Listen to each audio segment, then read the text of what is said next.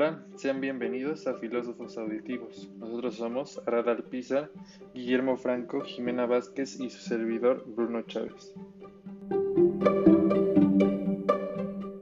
Bueno, en el día de hoy hablaremos de uno de los filósofos de la sospecha, el famoso y bien reconocido Friedrich Nietzsche. Todos sabemos, fue un gran filósofo, ensayista y crítico, cultural de origen alemán. Sus escritos son relacionados principalmente acerca de la verdad, la moralidad, el lenguaje, la estética, la teoría cultural, la historia, el nihilismo, el poder y la conciencia. Es por eso que en el programa de hoy nos centraremos en conocer más de su historia y cómo es que dio paso a manifestar semejantes ideas.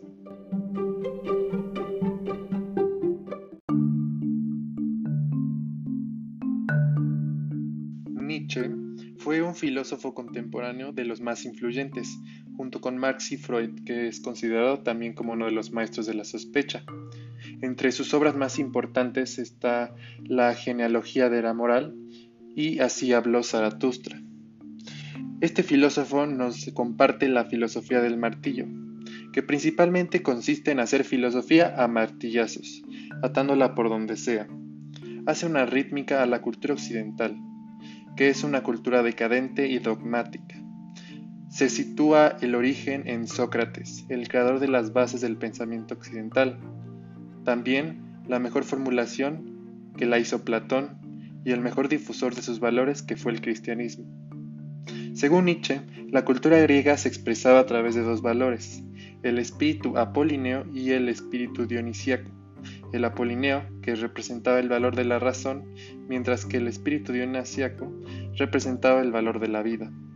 Por esta razón, la filosofía consiste en ir desmantelándola todos los ámbitos de la cultura que se ven afectados por la razón, que oprime a la vida y a todos sus ejes. La crítica más importante es la de la moral occidental, una moral de esclavos y de resentimientos. Nietzsche nos dice que la religión nace del miedo que tiene el hombre de sí mismo. También ataca las ciencias positivas que establece el mundo real. Nos dice que es una apariencia y debe ser reducido al mundo de las matemáticas o al de la metafísica. También dice que reducimos la vida a conceptos.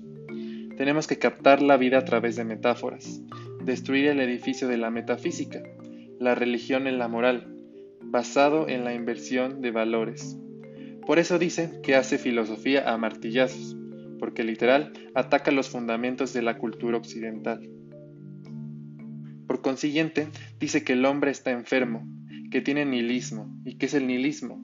Es la falta de sentido. Nos dice que Dios ha muerto y que esto da lugar al nacimiento de otro hombre, el pragmatismo y la democracia. También nos dice que quiere acabar con la metafísica y así superar el nihilismo negativo, que recordemos que en el nihilismo existirá el negativo y un mundo positivo. En el negativo, asumir la vida como un superhombre, a través de la metáfora de las tres transformaciones, el camello, el león, que es el hombre crítico, y el niño, el creador de su propio invento. El superhombre tiene que asumir todo esto a través de la nueva tabla de valores que propone Nietzsche.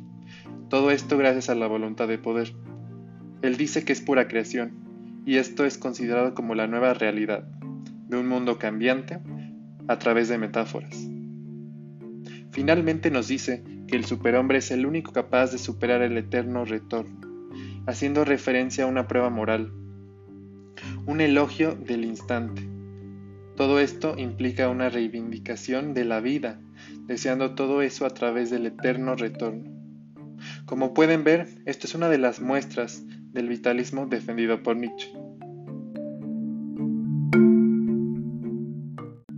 Como conclusión, creemos que Nietzsche ha cambiado la filosofía permanentemente, ya que gracias a los múltiples conceptos que nos brinda, como el superhombre que es el único capaz de superar el eterno retorno, la eliminación de las partes occidentales de lo que se creía antes y la nueva introducción, más que nada la nueva reivindicación de la vida, deseando todo esto a través del eterno retorno. Aparte, consideramos que una de sus principales aportaciones fue la deconstrucción de los conceptos como la cultura, la religión y principalmente la filosofía occidental en un intento de cambiar su rumbo, pues que éste se considera equivocado. ¿Qué es lo que nosotros creemos que ha aportado Nietzsche a la historia y a la filosofía?